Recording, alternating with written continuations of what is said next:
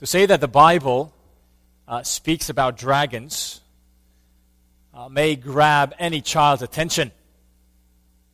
It should grab anyone's attention, but not in a superficial way. We are often used to hear about dragons in fairy tales. It would be a very poor logic to assume that if the Bible includes talk about dragons, therefore it is fairy tales. Today we are going to talk about a dragon. And it's not just any dragon, it's the dragon. The one who continues to oppose God and His people. This morning I invite you to open God's Word to Revelation chapter 12, verses 1 through 17. If you are visiting with us, we are so glad you're here. We are working our way through the book of Revelation, and this morning we are just about halfway through the book. If you did not bring a Bible with you, we encourage you to find a Bible provided in the chairs in front of you. You may find this passage on page number 1034. And here is God's Word for us this morning as we are introduced and are taught and given instruction about the dragon. But as we begin this passage, I want you to observe and notice this dragon is a defeated dragon, and yet he remains harmful. So let's consider the truth about this dragon. He is not one that we should ignore lightly. Here's the word of the Lord.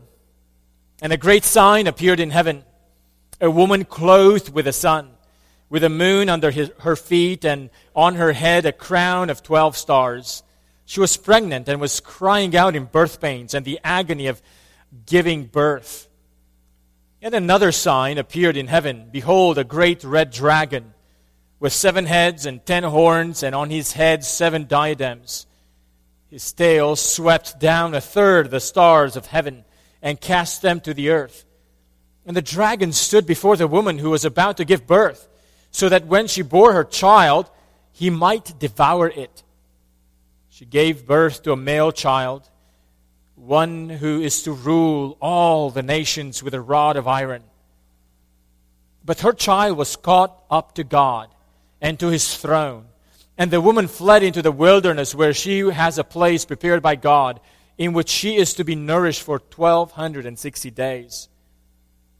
Now war arose in heaven, Michael and his angels fighting against the dragon. And the dragon and his angels fought back, but he was defeated. And there was no longer any place for them in heaven. And the great dragon was thrown down, that ancient serpent who is called the devil and Satan, the deceiver of the whole world. He was thrown down to the earth, and his angels were thrown down with him. And I heard a loud voice in heaven saying, Now the salvation and the power and the kingdom of our God and the authority of His Christ have come. For the accuser of our brothers has been thrown down, who accuses them day and night before our God. And they have conquered him by the blood of the Lamb and by the word of their testimony, for they loved not their lives even unto death. Therefore rejoice, O heavens, and you who dwell in them. But woe to you, O earth and sea, for the devil has come down to you in great wrath, because he knows that his time is short. And when the dragon saw that he had been thrown down to the earth, he pursued the woman who had given birth to the male child. But the woman was given 2 wings of the great eagle, so that she might fly from the serpent into the wilderness, to the place where she is to be nourished for a time and times and half a time. The serpent poured water like a river out of his mouth after the woman, to sweep her away with a flood. But the earth came to the help of the woman, and the earth opened its mouth and swallowed the river that the dragon had poured out from his mouth. Then the dragon became furious with the woman and went off to make war on the rest of her offspring, on those who keep the commandments of God and hold to the testimony of Jesus. And he stood on the sand of the sea. Amen. This is the word of the Lord. Would you bow with me and pray and ask God to bless the preaching of His word? Father, thank you that you have revealed yourself to us. We pray now that you would give us hearts to hear and understand your revelation, so that we might be edified and encouraged, so that Christ would be exalted among us. and through your people. In the name of Christ we pray. Amen. Revelation 12 begins the third interlude in the book of Revelation. If you've been with us, you remember that the book of Revelation is, in its main body, a book that has 21 judgments divided up in 3 segments of 7 judgments. And occasionally, the unfolding of these judgments is put on pause for the sake of giving or hearing some interludes that explain to us why God is acting this way upon the earth. Today, we are looking at the third and final interlude of the book of Revelation. This interlude is the longest. It starts with chapter 12, verse 1. It goes all the way to chapter 14 at the end of the chapter. This interlude is really the heart of the book because it tells us why the kingdom of the world is in tension, in conflict with the kingdom of God. We have seen this theme of the conflict between 2 kingdoms in the book of Revelation. And the chapter 12 and then 13 and then 14 describes to us why do we have a tension between the kingdom of God and the kingdom of this world. The spotlight of this chapter is on the dragon. We do not need to guess who this dragon is. We do not need to think through if he is real or not. He is real. His name is Satan. He is the devil. Verse 9 says he's called the devil and Satan, that ancient serpent. Our entire chapter zooms in to tell us about Satan's aim, about his failure, about his defeat, about his persistent pursuit of God's people. As we learn about the dragon's plans and strategy, I pray that this text and this sermon will have at least 3 effects on us. First, for anyone this morning who might consider religion to be just a matter of personal preference, just a matter of a means of self-help, I pray that this passage will open our eyes to see what is at stake behind our actions. There is a conflict, a cosmic conflict between Satan and God's plan to set his own son to rule the nations. Satan is real. He is an angelic being who rebelled against God, and all the angels who followed him have fallen and been cast out along with Satan. Satan's existence is real. His desire is to thwart God's plan. And his strategy, his plans are real. This is not just a matter of personal preference. This is not just a matter of self-help. True religion is about being reconciled with a God who created us and being sure that we are in his kingdom, not in the kingdom that the devil seeks to lure and to guide. There's a second effect I pray that this passage will have, and that is that it will wake up any Christians who are in apathy towards the things of God. As Christians, if we want to live this life by taking the easy way, this passage will show us how deceptive such a path is. Committing to follow God makes the devil to be our enemy, makes us to be the target of the devil's pursuit. So to remain apathetic or superficial towards God and towards the Christian life is very foolish when the enemy that we have against us is the dragon, the monster, the devil himself. The devil is set against us. We must be on guard against his lures. But then there's a third effect that I hope this passage will have on us, and that is to give us confidence. This passage aims not to scare Christians, but to give us confidence that the enemy who is pursuing us is already a defeated enemy. And yet, he is wrathful. He is defeated, but he is still wrathful. Just because he is defeated does not mean that he is harmless. He can create still lots of harm. He is a wrathful dragon.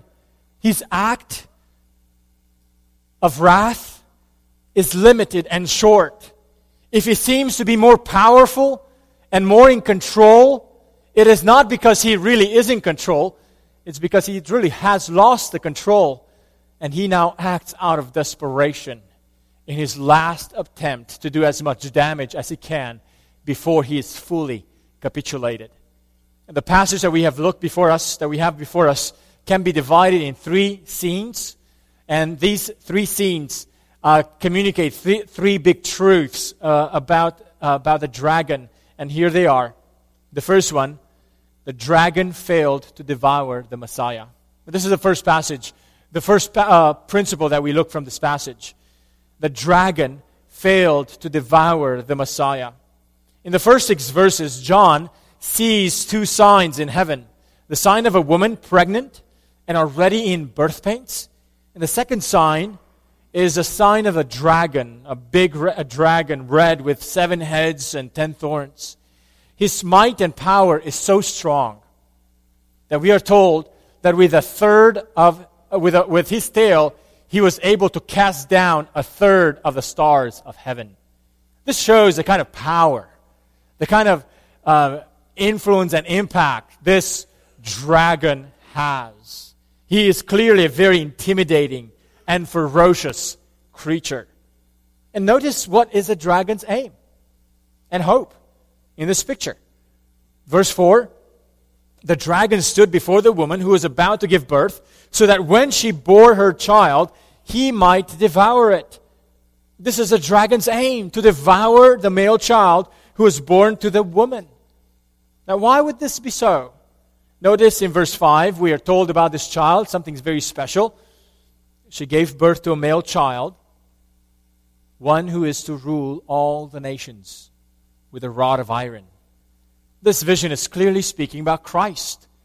Jesus Christ is a Son of God, that God promised to send to us to become incarnate, born of a virgin, and destined to rule the nations.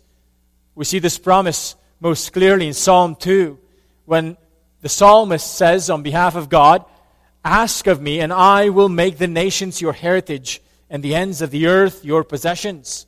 You shall break them with a rod of iron, and dash them in pieces like a potter's vessel." The psalm is speaking about Jesus. Jesus was promised to receive a rod of iron and rule the nations. But the dragon's aim is to stop God's plan to set his Son as ruler over the nations. The dragon's aim is to do all that is in his power to devour the Messiah so that he could not become the ruler over the nations.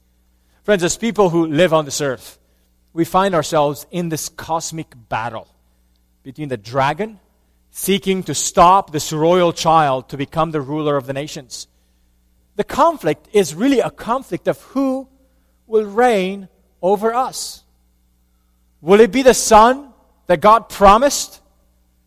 Or will it be the dragon in his attempts to thwart God's plans? There's no middle ground. You might say today, well, I want no one to reign over me. No one can tell me how to live this life. I reign over myself. I think I can be a better governor over my own life. Friends, many people think that way today. Many feel that this path is a safer path to take. But the God who created us declared that he has given the nations to his Son so he would govern them.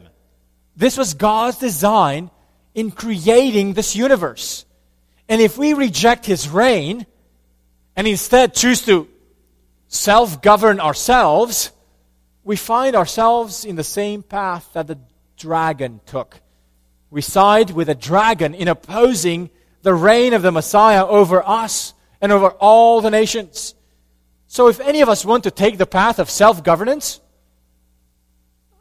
you're welcome to do that. You can do whatever you want. But just be aware, you're doing the same path. You're siding in the same camp with a dragon who tried to oppose the Son to reign over the nations. Now consider the contrast of this first scene in our text. A woman giving birth, facing a dragon. Now, a woman giving birth, in the pains of birth, is a picture of a woman who cannot protect herself. And she cannot protect even her newborn baby. She is in the pains of giving birth. Yet in front of her stands this ferocious and powerful dragon. If he was able to sweep a third of the stars with his tail, what chance would a woman about to give birth have to protect herself and her baby from this dragon? Humanly speaking, there is no chance whatsoever. But notice what happens in verse 5.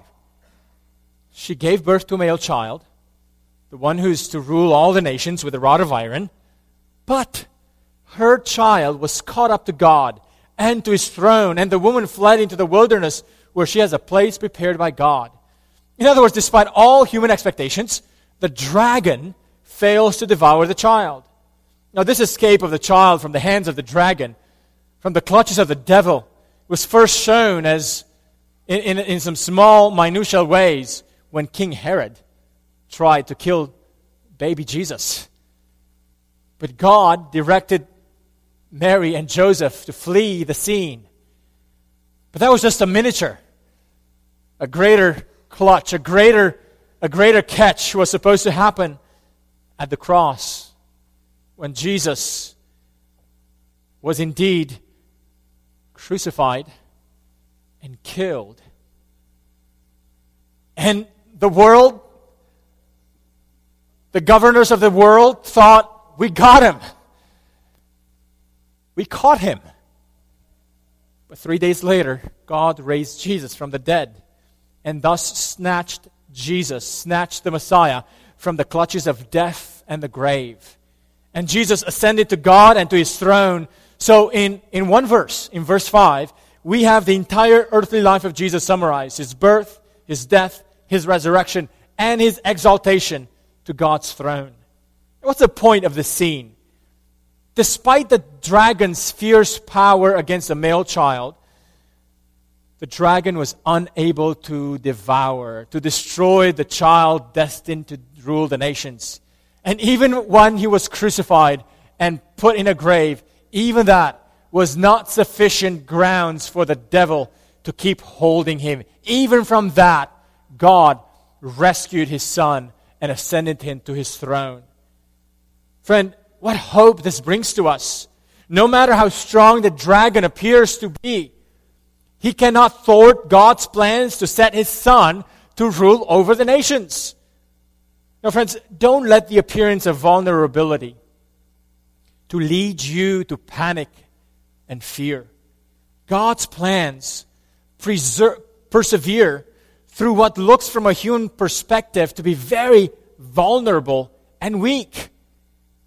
If God was able to snatch his son from death and the grave, we should have confidence that God will not leave us or forsake us in our moments of vulnerability. And for any of us who is not a Christian, this first scene challenges us to consider that a male child, Jesus Christ, is still destined to rule over all the nations. And if a fierce dragon could not oppose him at the moment when he was most vulnerable, when this child was most vulnerable, what chance does any human have to continue to oppose the reign of this son? But that's not the whole story. The dragon, first scene, the dragon failed to devour the Messiah. That's point one. But the second scene develops. The dragon, points to, the dragon is defeated and cast out of heaven. We see this in the second scene, which is in verses 7 through 12. The ascension of the male child to God's throne leads the angels of God to have a war with a dragon and his angels. We see this in verse 7. Now war arose in heaven. Michael and his angels fighting against the dragon. And the dragon and his angels fought back. But he was defeated. And there was no longer any place for them in heaven. Friends, just a moment. Do you realize that if this thing was not revealed to us, we would never know this information? We would never know what truly happens in the heavenly realms. If you guide your own Christian walk just by what you feel or experience, you are going to be so limited. God calls us to lead our lives by what He reveals to us in His book, in the Bible. And here we see a heavenly war in the heavenlies between Michael and his angels. Michael is the angel often used in the Old Testament with the protection of God's people. And here Michael and his angels are battling against the dragon and his angels. Why are they starting this war? Because Jesus died, rose, and was ascended to the heavens, to God's throne. In this war, the dragon is defeated, and the consequences of his defeat is twofold. The first is in verse 10. The dragon is cast out from the presence of God. Now, you might wonder, why was the dragon in the presence of God? It was not to enjoy fellowship with God. That is not possible. Instead, he was in God's presence as the accuser of God's people. Look ahead at verse 10, in the second part of verse 10. For the accuser of our brothers has been thrown down, who accuses them day and night before our God. Now, this is why the dragon was coming into the presence of God, to accuse God's people day and night, just as he did it with Job. Do you remember the book of Job, where Satan came into God's presence only to accuse and to instigate God against his people and just trying to cause trouble to God's people before God? Now, what exactly did the devil, when was he cast out? This is not talking about the original casting out of the angel of light who became the devil because of his rebellion against God. This is not that casting out. This is talking about a different casting out. It's a casting out that Jesus spoke of in John chapter 12, verse 31. Jesus, right before the cross, speaking about the time when he would be lifted up, Jesus said the following words, John 12, 31 and 32. Now is the judgment of this world. Now will the ruler of this world be cast out. And when I'm lifted up from the earth, I will draw all people to myself. When Jesus spoke about his death on the cross, he also spoke about the ruler of this earth being cast out. Again, this does not refer to the dragon's fall from his place of honor and might. It refers to him being cast out from God's presence as the accuser of God's people. I love the words of the song that we often sing before the throne of God above. One of the stanzas of that song says, when Satan tempts me to despair and tells me of the guilt within, upward I look and see him there, who made an end of all my sin. Because the sinless Savior died, my sinful soul is counted free. For God the just is satisfied to look on him and pardon me. To look on him and pardon me. Friends, this is what we hold on to when we believe that Jesus died on the cross in our place and was resurrected. We trust that our sin and guilt was the sin that Jesus paid while he died on the cross, and that Jesus paid it in full. Therefore, there's now no more grounds for the devil to accuse us before God's throne. None whatsoever. And because God is no longer able to hear his accusations because they have no more grounds, Michael and the angels cast the devil out, give him no more access to come into God's presence with accusations against God's people. Friends, that is wonderful news. But the defeat of the dragon in heaven leads him to turn towards the earth. Verse 9, the great dragon was thrown down, that ancient serpent who's called the devil and Satan, the deceiver of the whole world. He was thrown down to the earth, and his angels were thrown down with him. This is a sober part in our passage. Satan's defeat in the heavenlies does not mean that he is entirely done trying to fight. If he cannot fight against God, he's coming to the earth to fight against God's people. And notice what is his strategy on the earth. Verse 9. He's that ancient serpent. He's called the devil and Satan, the deceiver of the whole world. Here the devil is presented as a deceiver of the whole world. He didn't just deceive Adam and Eve. He's able to convince the whole world of his lies. Friends, this means that we cannot take our cues from the world. If the whole world is susceptible to the deception of this dragon, why would any of us take cues and the values from this world that is susceptible to the lies of a dragon? We live in a world dominated by the deception of this dragon. Friends, are you vigilant as you live in this world? Do you take measure to stir off the deception that the devil has brought upon the world and seeking to deceive us as well? The dragon failed to devour the Messiah. Point 2, the dragon defeated and is cast out of heaven. But point 3, the dragon is wrathful on earth, but can still be conquered. The dragon is wrathful on earth, but can still be conquered. The third scene unpacks the wrath of the dragon when he turns towards the earth. We see this in verses 13 through 17. The woman that we saw in the first scene, whom God protected her, she shows up again here in the third scene. Who is this woman? Well, we should remember that she's presented in verse 1 as a sign. So this is symbolic language. She is representing the people of God, both in the Old Testament times and in the New Testament times, but in their different stages. What do I mean? In the first stage, in the first scene, verses 1 through 6, the woman represents the messianic community of the Old Testament, the remnant community from which the Messiah came. That's what the woman represents.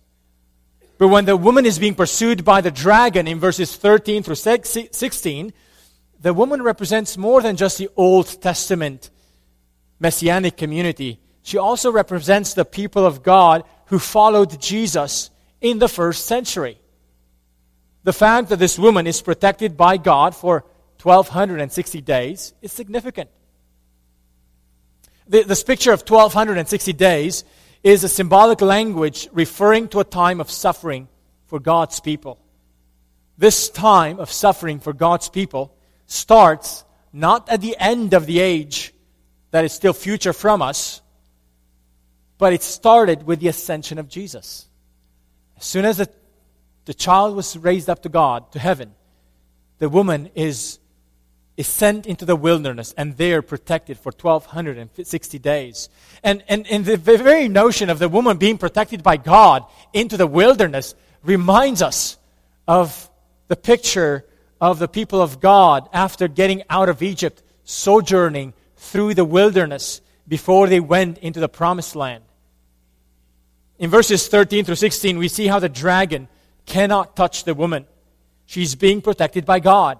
And God provides two images of the way God protects the woman. And the images are images of the Old Testament Exodus. We are told in verse 14 that the woman receives 2 wings of the great eagle so that she can fly into the wilderness. In Exodus 19, God said to his people, "You yourselves have seen what I did to the Egyptians and how I bore you on eagle's wings and brought you to myself." In other words, God described the Exodus from Egypt as a journey on eagle's wings. The second picture, God provides a second picture of protection. In verse 15 we read that the serpent poured water like a river out of his mouth after the woman to sweep her away with a flood. Now, the language of the earth opening up as a means of protection of God's people is used in Exodus 15. In Exodus, not only did God use the water to save his people from Egypt and from Pharaoh, here the dragon seems to use the water to threat God's people. In other words, the dragon here is mimicking God's actions, but he's trying to have the exact opposite effect as God had intended. And yet God opens up the earth so that the waters of this flood are stopped and the woman can continue her pursuit in safety. So what is that opening up of the earth talking about? Did that really happen? Well, it's poetic language that Moses used in his song after the Israelites crossed through the Red Sea. Moses says the following in Exodus 15. You stretched out your right hand. The earth swallowed them. Now a similar language is used here in Revelation 12 where the woman is escaping the pursuit of the dragon. And this means that the woman's escape from the clutches of the devil is described in language and imagery that was used at the time of the Exodus when God saved his people from the bondage to Pharaoh. And what's even more interesting is that the book of Ezekiel describes Pharaoh as the dragon, as a sea monster. Ezekiel 29:3. What is the point of these images of the woman being pursued by the dragon and escaping miraculously? The point that these images make is the following: that God's rescue of his people from the tyranny of Pharaoh in Exodus is a pattern for how God rescues us from the tyranny of the devil. The Exodus is not just a story to give us some material to tell our children and amaze them while they're young.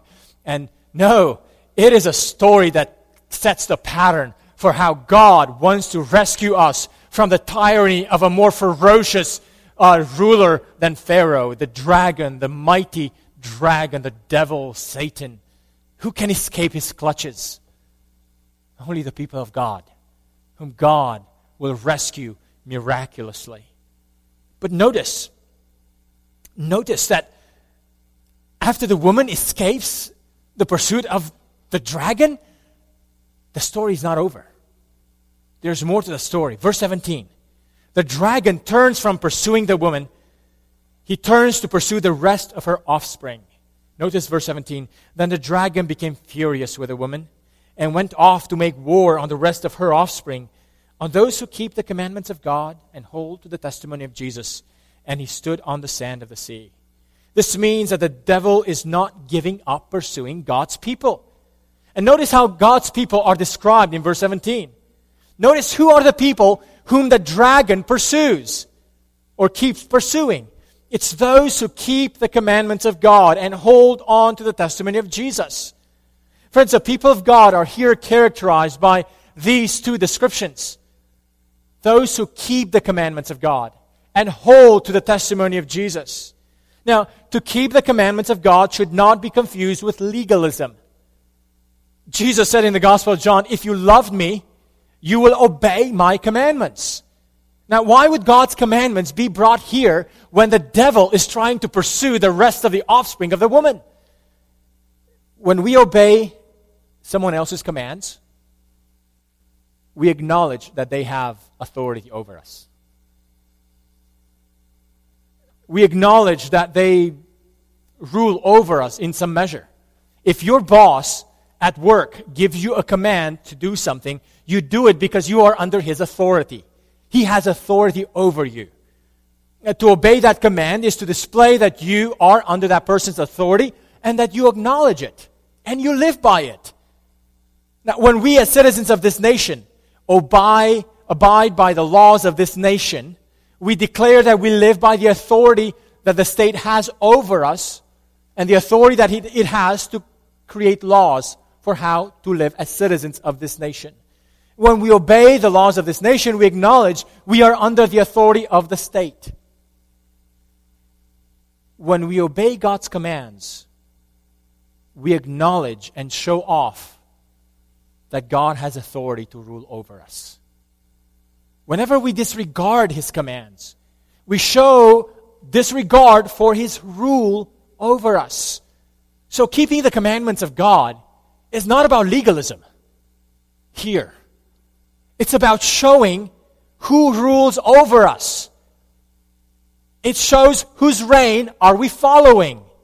Friends, don't despise the commandments of God. They are an opportunity to show through our actions what we truly believe about God's governance over our lives. And they also display whose authority we live under. But guess what? The dragon does not like anyone to rule over us except himself. And the way he lures us into his kingship is to tell us that we don't have to accept anybody's reign over us, that our self-reign is sufficient. The devil from the beginning does not want anyone to reign over, especially the Son of God, to reign over the nations. So now he's coming after the people who actually follow the reign of Jesus over their lives. He's coming after those who actually believe and live out the reign of God among the earth. He's coming after those who care about God's commandments, because God's commandments display the authority of God over his people. And the devil cannot stand it. He will fight against them. Friends, the people after whom the dragon is coming are the people who take God's authority seriously and live by it. But it's also those who hold on to the testimony of Jesus. Now, why would that matter?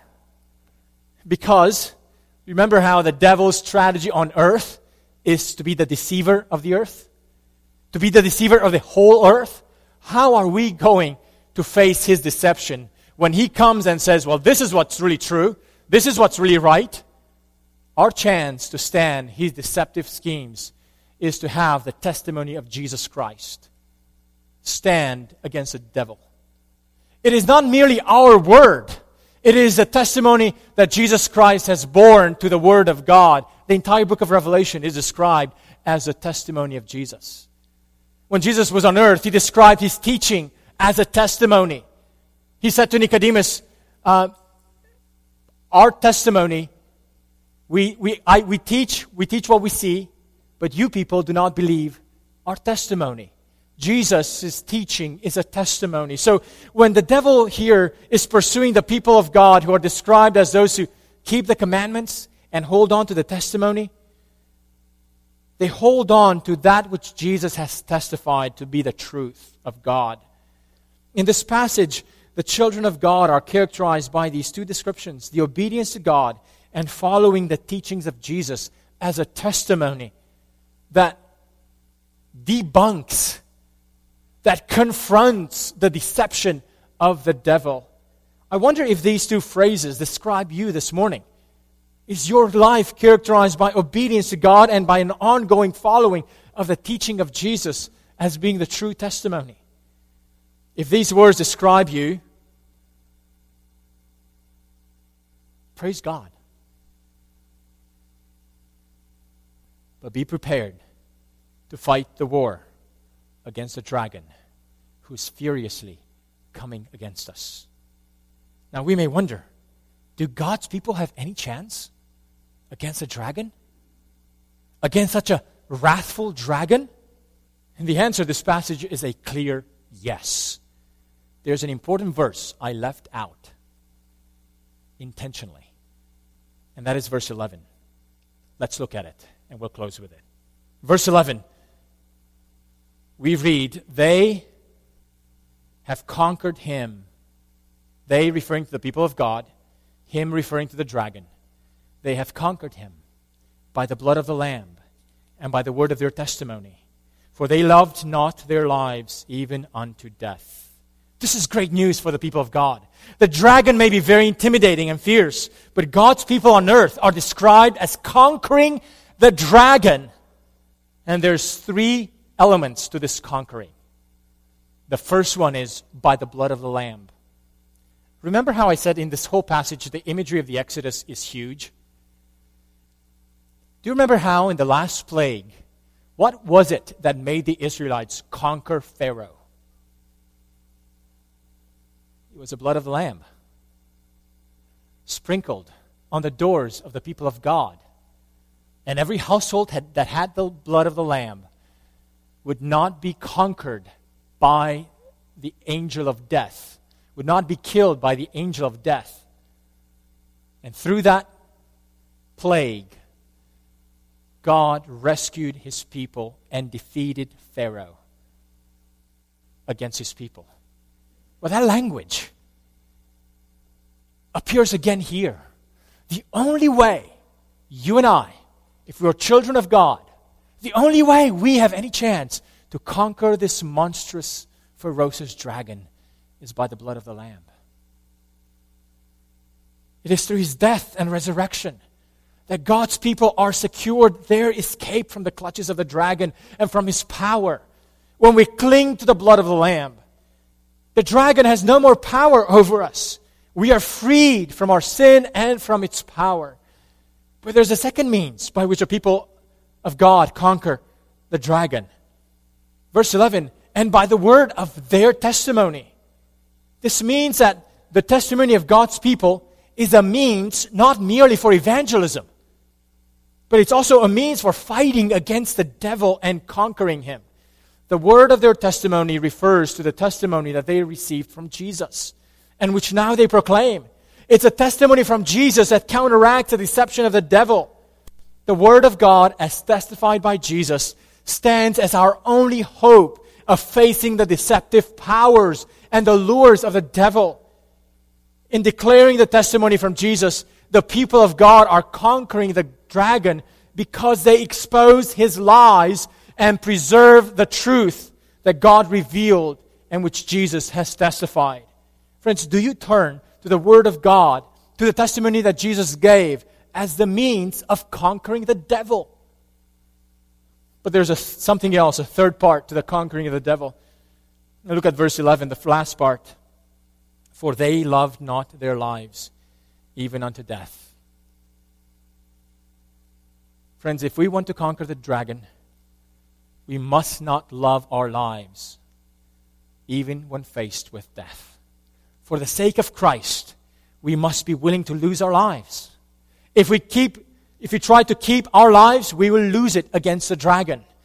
But in being willing to give up our lives, we follow Jesus into his death and into his resurrection, and we conquer the dragon. Chapter 12 of Revelation is a key chapter for understanding the foundation of the conflict that we see in the book of Revelation. This conflict is between God and Satan. Why religion matters is because religion is not just something to improve ourselves. Religion is about who are we siding with in this conflict between God and the devil. Who will rule over us? Or who will have ultimate authority over this universe?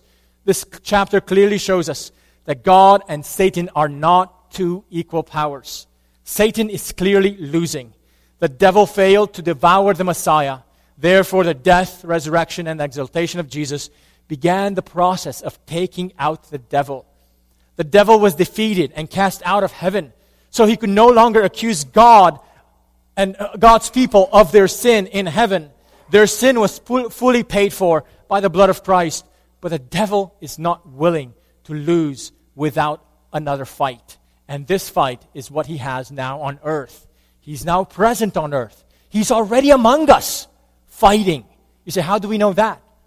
Well, do you remember in chapter 2 of Revelation, one of the churches, God says that the people who opposed the church was called the synagogue of Satan. Another church was called to dwell in a city where Satan dwells and where his throne is, Pergamum. Satan is already here on earth. We are already living under his wrath. If we don't see it all the time, the way some other brothers and Christians, brothers and sisters feel persecuted around the earth, he has different mechanisms here in America. It may not be persecution. It's deception. It's the deception by which he is going to try to get this land, this nation, the nations of this earth to follow him. If we keep reading the book of Revelation, we're going to see the various ploys that he has to secure the worship of the world to follow him. Oh, friends, let us remember that God's people have an enemy. That is the dragon. That we can conquer the dragon on the basis of Christ's blood through continuing to declare the testimony of Jesus against his deception and by not loving our lives even to the point of death. May we be among those who conquer the dragon. Let's pray. Father in heaven, you reveal so much to us about your ways. things that we would not know by ourselves, by our own human experience. We thank you that you reveal to us your ways with the dragon. We praise you that you have defeated him at the cross. Father, we praise you that you give us what we need to conquer him even now here on earth. Give us the strength, give us the faith, give us the trust in the blood of the Lamb. Give us a confidence in the testimony of Jesus, and give us a love for you that is greater than the love for our lives, so that we may be conquerors over the dragon. In the name of Christ we pray. Amen.